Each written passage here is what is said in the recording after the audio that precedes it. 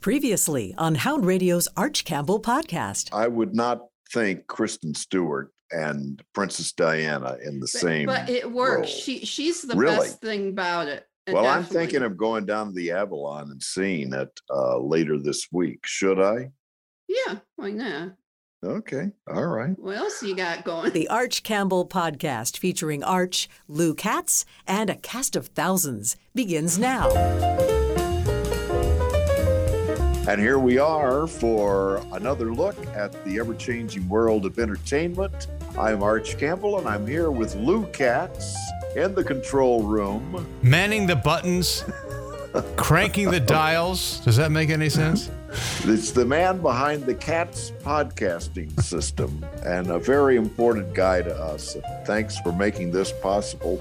And both of us are excited because today we get a chance to talk to our longtime partner and dear friend, Jen Chaney of New York Magazine and Vulture.com. And Jen, so good to see you again.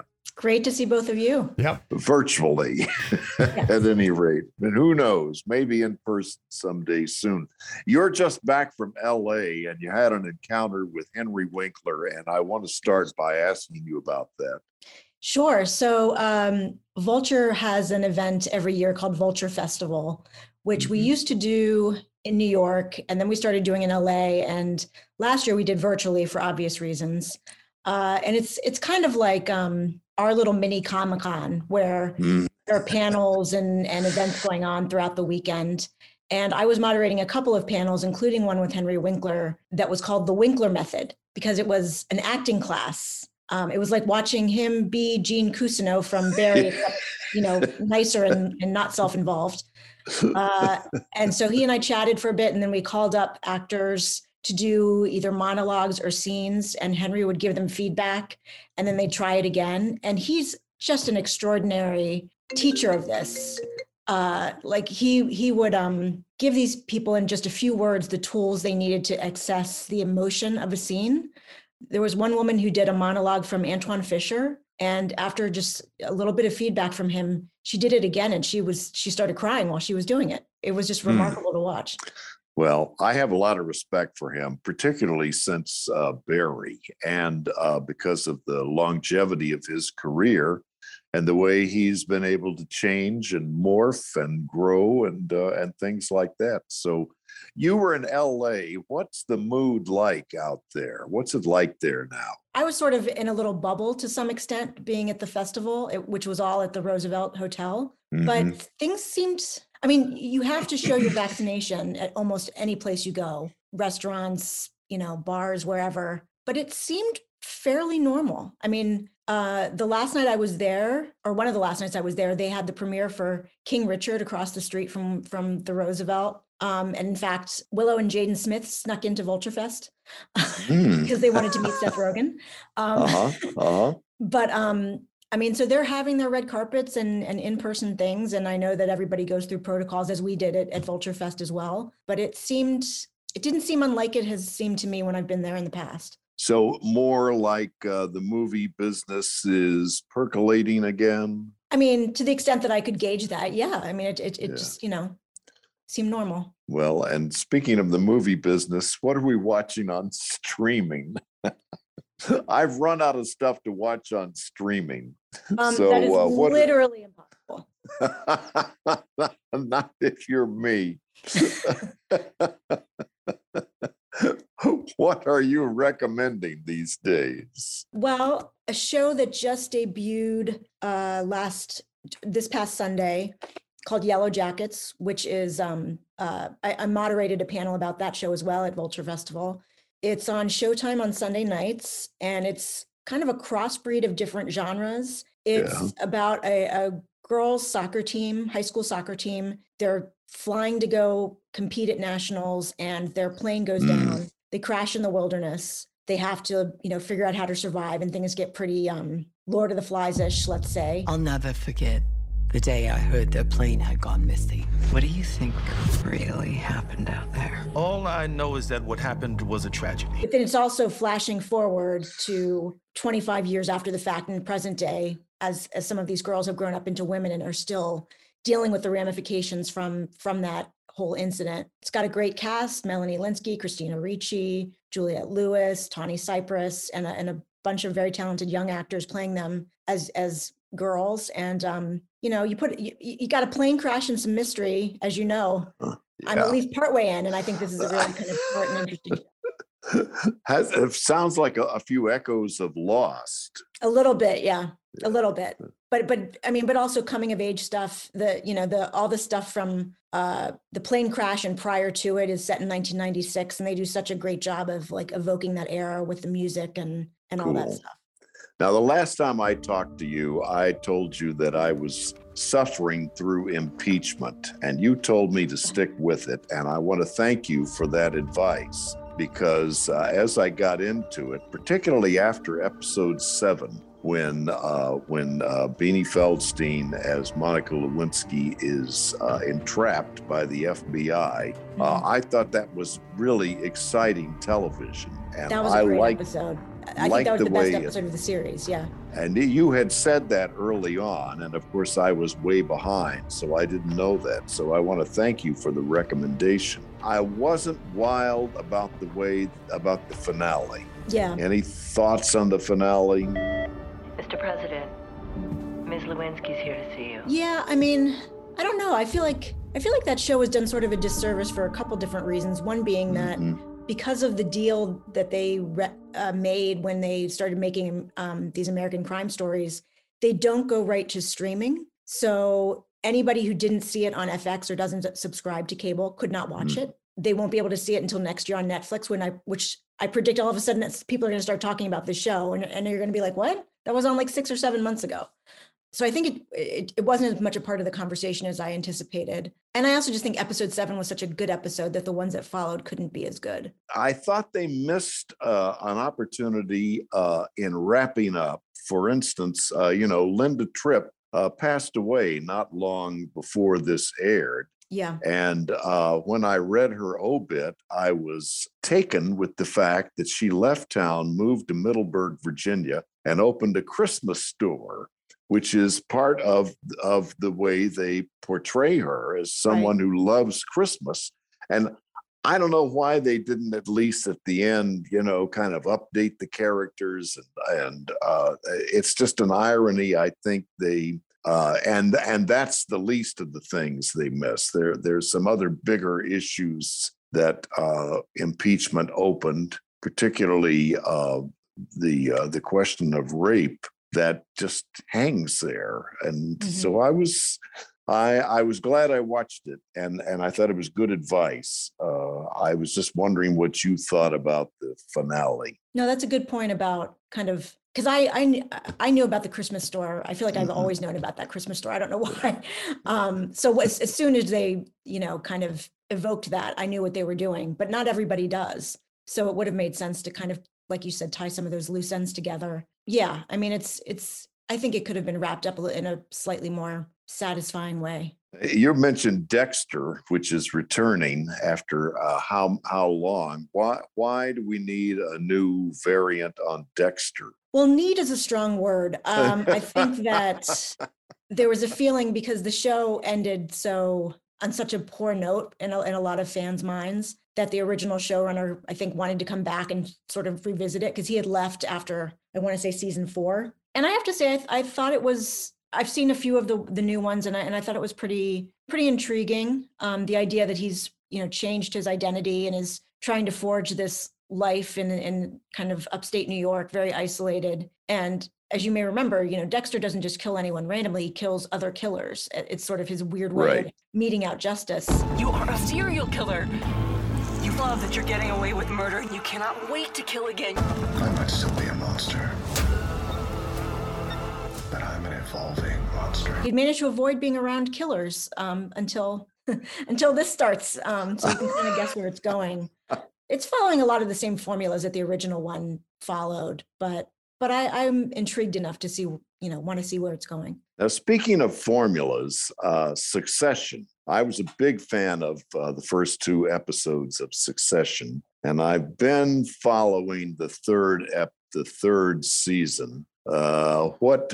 Where are you on Succession? When you say the first two episodes, you mean the first two episodes? First two seasons. First two seasons. I mean. Okay, sorry. Pardon me. I think it's great. I thought the first two episodes of the season were a little bit treading water. It was like two episodes of everybody being on the phone with each other and asking who was on whose side over and over again. But then with the third episode where the feds come in, I felt like, okay, things are starting to happen now. And the most recent episode, I don't know if you're totally caught up. No, and I'll tell you why. I'll tell you why. Okay. They lost me after the first two episodes. Of this season? I felt like, well, here we go again. It's, what kid are they going to pick this time? I felt like after the first two episodes of Succession, it was the same old stuff all over again. So shall I get the same advice from you? You should. Yeah. I mean, because I felt that way also, and then kept going. And episode 3 was where it really took off for me in terms of this season. Okay. And it's, I know that we make these determinations for whatever reason based on runtime, but I'm sorry, especially some of these episodes, this is a comedy. This is not a drama, especially the one that aired on Sunday was very, very funny. Okay. All right. I've been watching the morning show. I am completely caught up.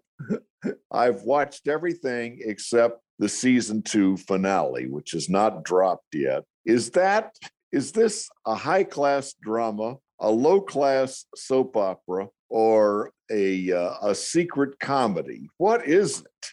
I'll tell you what it is. It is, soapy, goofy, nonsensical television that thinks it's a prestige drama, and no one has told it that it isn't. This season is it's so crazy that I can't, that I almost recommend it to people, because you can't even put it into words. You just have to be like, just watch this. I can't help you understand what this is unless you see it. I know there's a lot of yelling. And then when I get tired of the yelling, they throw some outrageous plot point in that I wasn't even expecting. Yeah, the Italy episode, the ending of which I will not spoil. Yes, but it's just nonstop. It's like, what? Like nothing in it makes sense. So what did you say your recommendation is? It's so bad it's good? No, I didn't even say that. I just, it's so insane that I just feel like you need to see it just to understand how ludicrous it is. I mean, it's very watchably ludicrous. Well, okay. Where are you on movies these days? What do you think of the movies that are coming out, and what do you think of awards season? I'm frustrated with the entire thing, and I'll tell you why.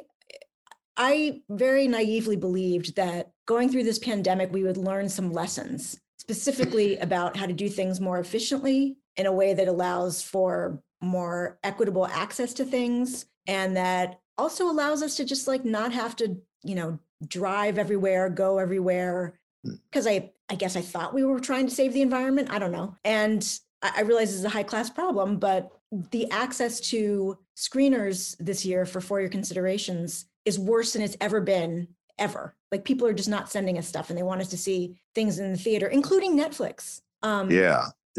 Which just boggles my mind. So there's still a lot of things that I have not seen. I've seen some things, but a lot of things I have not, and I'm not even sure I'll be able to see it all. Well, heretofore, they would send out, I remember just dreading the mailman or the note that there's a package for you from UPS, because you just get stack after stack and 2 or 3 copies of the same DVD. I'm finding that if I have a neighborhood theater, and I live near the Avalon Theater, I'll go down there and watch something in the matinee, and I don't have to pay to park. I don't have to drive. I can walk down there, and it's actually cheaper and more convenient. And I'm not with a big crowd of people. Mm-hmm. So under those circumstances, I saw Spencer with Kristen Stewart. Have you seen that? I have, yes. Uh, where do you stand on Spencer? I mean, I thought she gave a great performance in it. Uh-huh. I know there's people who still think of her as the girl from Yeah, Twilight. yeah. And I think she's at this point more than established that she's more than that. Right, yeah. But I thought it was a really fine performance from her. I know it's a movie that's not going to be for everybody because it's not linear storytelling. It's really just living inside her head for this, 2 to 3 day period, which is kind of, I mean, it's in a different way what Pablo Larraín also did with Jackie. I just found it such a hard watch. I mean, she's so unsympathetic, and you want to be sympathetic to her. And I thought it was a great performance of a movie that's just hard to watch. And I think people may go see it if she gets nominated for an Oscar and come out of there thinking, what's wrong with these award people? Why did I see that? I am not a fan. Okay. I mean, I would not be surprised if people have that response. Mm-hmm. I tell you what I am a fan of, and I just watched it at home on Netflix, and that's Passing with Tessa Thompson and Ruth Negga. Did you at all manage to see that? I haven't seen it yet, no. I really recommend it. I highly recommend it, and it's on Netflix, based on a 1929 novella about a light-skinned Black woman living in New York in 1929 who runs into a friend from her childhood who is passing as white. And Rebecca Hall, the actress, directed it, shot it in beautiful black and white. And it's this slow, dreamy story that comes to a shocker of an ending. And it's quite a lot to think about. I think it's one of the most artful things of the year, Passing, and it's right on Netflix. So when you see it, maybe I have a good reputation with you of saying, I think I know something you would like. So if you see it, let me know what you think. No, I will definitely check that out. I'm a big fan of that. What are you looking forward to at awards season? One thing I actually have seen that's coming out soon is King Richard, which is the story of Venus and Serena Williams, but really their dad, and how he basically trained them into being tennis champions. Yeah, that's going to be on HBO Max, I think. It is. It's coming out in theaters and HBO Max simultaneously, as all the Warner movies have been. I saw that. It was the one thing I managed to see at Middleburg Film Festival recently. And I think it's a real kind of crowd pleaser. I think all of the performances in it are terrific, not just Will Smith. I think everybody in it is very, very strong. A couple things, though. Number one is that it's still weird to me that a Venus and Serena movie is about the dad. And maybe that's because they're still, their careers are not over yet. I mean, they're both executive producers on this. So, clearly they were in favor of telling the story in this way. And hopefully someday there will be a movie that's just about them. And then the second thing that was a little bit strange is I just have to believe that some of the racism that they confronted from white people was much worse than what they show in the movie. And I feel like the worst thing that happens to Richard is that he gets beaten up at one point, but it's by another group of Black people in Compton. And for some reason, that just didn't quite sit well with me. I was like, make the white people worse, because I have to believe they're not great, but I have to believe they were treated with even less dignity than what we see in the movie. But that being said, I did enjoy it, and I think a lot of people will. They don't make many good like tennis movies. There's a lot of good tennis documentaries. Yeah. There are not many good tennis movies, and this is a good tennis movie. There was that one tennis movie, and of course I'm blanking out on the title.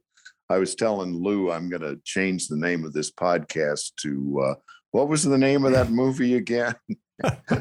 Who was that? Who was in it? What was it about? It was about 2 years ago. The one about Billie Jean King? Yeah. Yeah, okay. Maybe. I I don't know. There were tennis rackets in it. I saw Belfast and was fairly impressed. I had a lot of trouble getting into it because of the brogue, the dialogue. It's Kenneth Branagh and his remembrance of childhood in Northern Ireland in 1969 and 70 when the Troubles broke out, or reconfigured, the Protestants versus the Catholics. And it's a lovely story of a 9-year-old who loved his family and had a warm childhood, and had a childhood in spite of the fact that this civil war was raging right in his neighborhood. It's shot in black and white. I think that's probably one of the contenders this year at the Oscars. I think they showed that at Middleburg. Did you see that? They did, and no, I did not get to see it there, but yes, they definitely showed it there. What did you see at Middleburg? I only saw King Richard. I intended to go back, and then I just wasn't feeling well, and only was there for opening night. So that was the opening night movie, though. Well, that's worth something. I watched The French Dispatch. Yes, so did I. And I did you go to a screening or to a theater? I did neither, because I was able to finagle a link because I wanted to watch it. This is why it's a lie when they tell you there are no links available. Oh, they exist. It's just who they feel like giving them to. Yeah. I was able to get one because I wanted to watch it before I talked to Henry Winkler, and they were kind enough to help me in that regard. Yeah. Although he was hardly in it. He was hardly in it. But I felt better having seen it. I was out of town and went to a matinee at a theater. It was me and 6 other people. Bob Mondello was on this podcast several weeks ago, and you may recall that Bob started his career as a theater promotion guy. He worked for the Roth Theater chain. Oh, I remember that. And he said at the time, if you go to the matinee, there's hardly anybody in there, and there's good circulation in the theater, and it's healthy and not crowded. And I am finding that was good advice. So I saw The French Dispatch, and although it's Wes Anderson, it's a New Yorker style magazine edited by Bill Murray. It's 3 shaggy dog stories. I found that some of the stories occasionally would run out of gas, and my attention would sort of fall. And then something would happen, and I'd get right back into it. And I sat there for the entire thing. And then I sat through all of the credits, which featured covers of imaginary issues of this imaginary magazine. And I just had the best time sitting by myself at a matinee out of town. And it's probably not that good of a movie, but I just loved it. How about you? I did like it. It's not my favorite Wes Anderson. No. I would agree that not all 3 of the stories held up to the same scrutiny, and I just generally prefer when he tells one story that I can kind of invest in. But I know a lot of people find him too precious, and the preciousness is what I like. The ridiculous attention to detail is what I appreciate about his films. Well, that's what gets you to the theater. That's what makes you get out of your comfort zone and go somewhere at a specific time and pay money and sit there. So there is that. What do you think the effect of award season will be as we get into it? Meaning, how important is award season going to be this year? Important to who? I think it's still important, to people within the industry. Is it important to the average film goer? Absolutely not.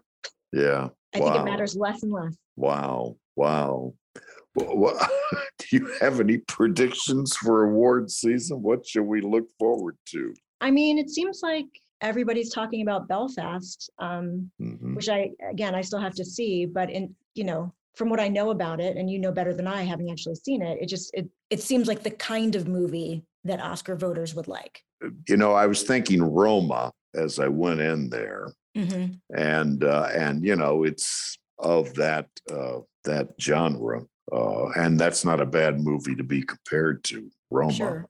But there's also still some things we haven't seen. West Side Story we haven't seen yet. Right. The Lady Gaga movie would be a Best Picture contender necessarily, but maybe. So there's still some stuff that could be, really a contender. And what's that Lady Gaga movie, House of Gucci? House of Gucci. I can't wait. I've heard it's like terrible in the best way.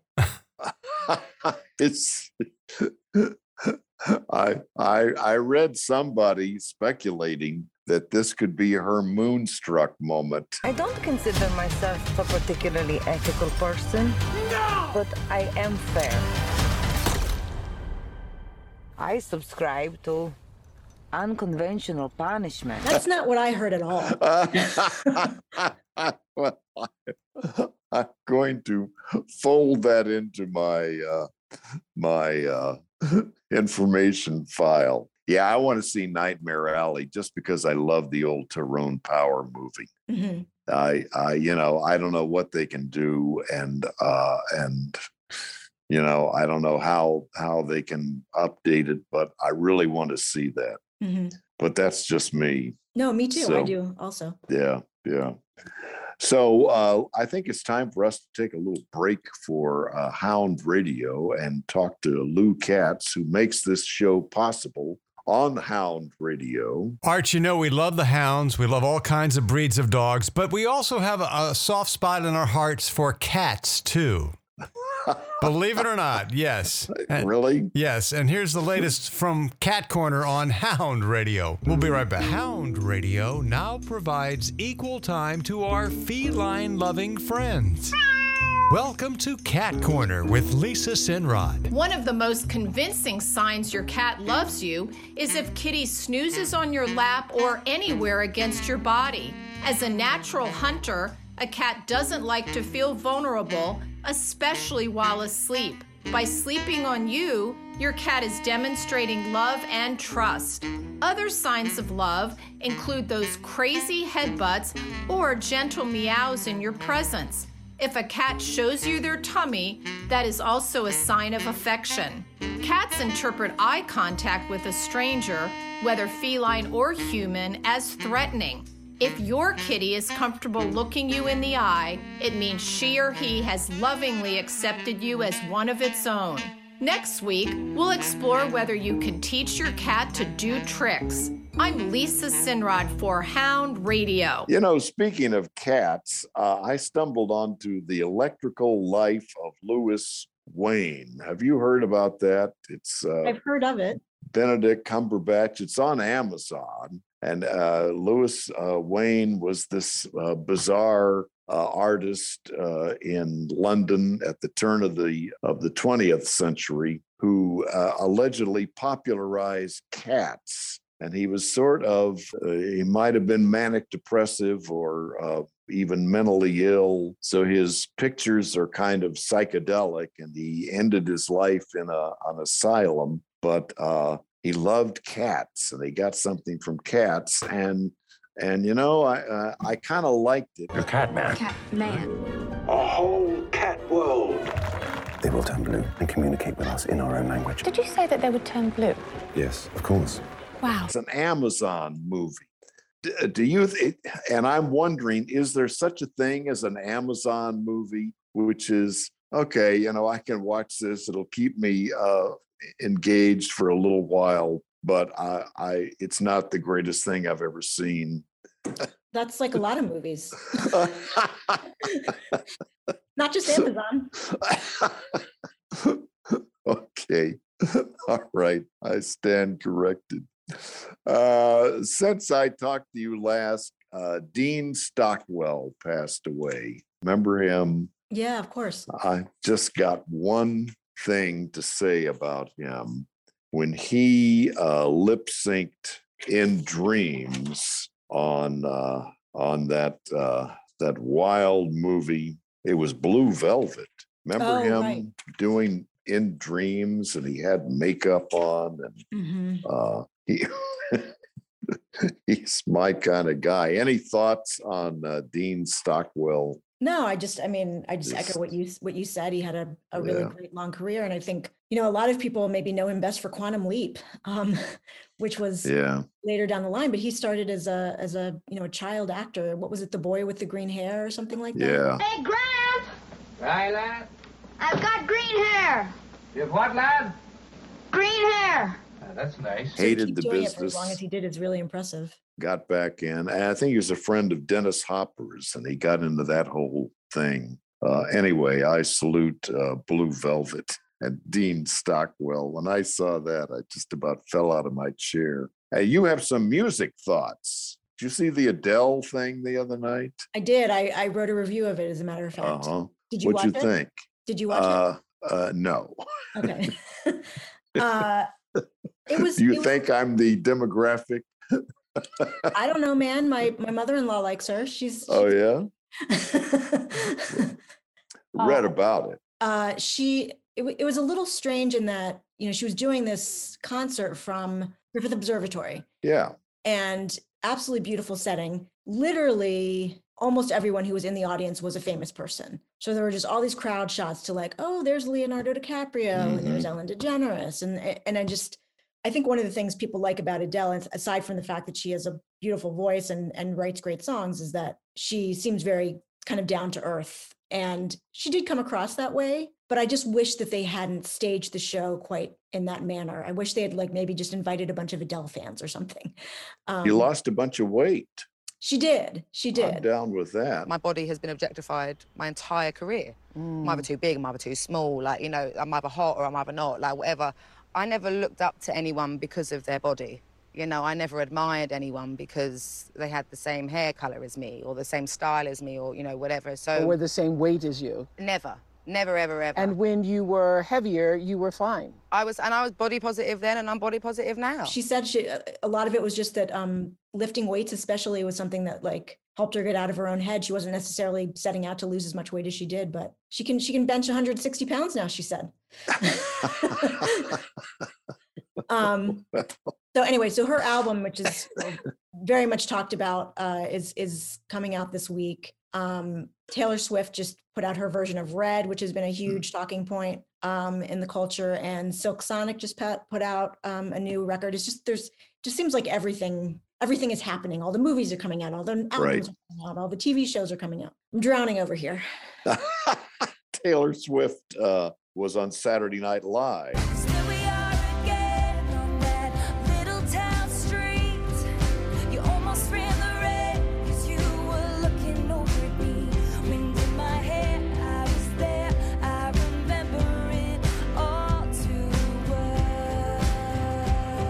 Seem to fit right into what they're trying to do. Are you still watching Saturday Night Live? I do. I missed it because I was busy with Vulture Festival stuff. But yes, ordinarily I watch it every week. So there you are. So let's wrap up with your recommendations for the weekend. What do you like? I am going to recommend, again, Yellow Jackets, which I already mentioned. And then this Friday, another one of those New York Times Presents documentaries is going to show up on Hulu. This is the same series that did the two documentaries on Britney Spears. And this week's documentary is about the Janet Jackson Super Bowl. Really fascinating, especially the way that they kind of go back to the beginning of Janet Jackson's career and the extent to which her body and talking about her body has always been an issue. And I watched it last night and I still can't get over how brief that whole thing, you see a nipple for maybe a second, maybe, and it became such a big deal. It's so ridiculous. And I think they make that very clear in this documentary. The term wardrobe malfunction has been burned into our cultural consciousness. Someone thought this would be a good idea, and it backfired. I know it's Hulu and New York Times Presents. And is this Janet Jackson the title? I think it's called Malfunction is the name of the episode. Wow. Well, I'm going to recommend to anyone with Netflix that they watch Passing with Tessa Thompson and Ruth Negga. I think it's one of the movies of the year and is certainly worth a watch. And I suppose I'll be in there this weekend watching the second season finale of the morning show, but I don't know why. May as well finish. Come this far. You know, for a while, I just got to where it exhausted me. So I just went away. And then we were sitting around the other night and I started running them. And my wife, Gina, was in there and she said, God, what is this? And then a little bit later, it was, well, this is a little better, isn't it? And then when is the finale? So I guess they know what they're doing. Jen, I certainly admire your work on Vulture and for New York Magazine. And, you know, we miss you every week, but I know you're busy. And so it's always a great treat when you can spend some time with us. Yeah, well, thanks for having me. I appreciate it. Happy Thanksgiving. And maybe I'll see you at a screening. Maybe if I can get myself there. Next week, we're going to look at award season with Jason Fraley of WTOP and Oliver Jones of People Magazine and several other publications in Los Angeles. Definitely looking forward to hearing from those guys. Thank you so much for listening. This is the Cats Podcasting System, where it's not just a podcast, but a podcats.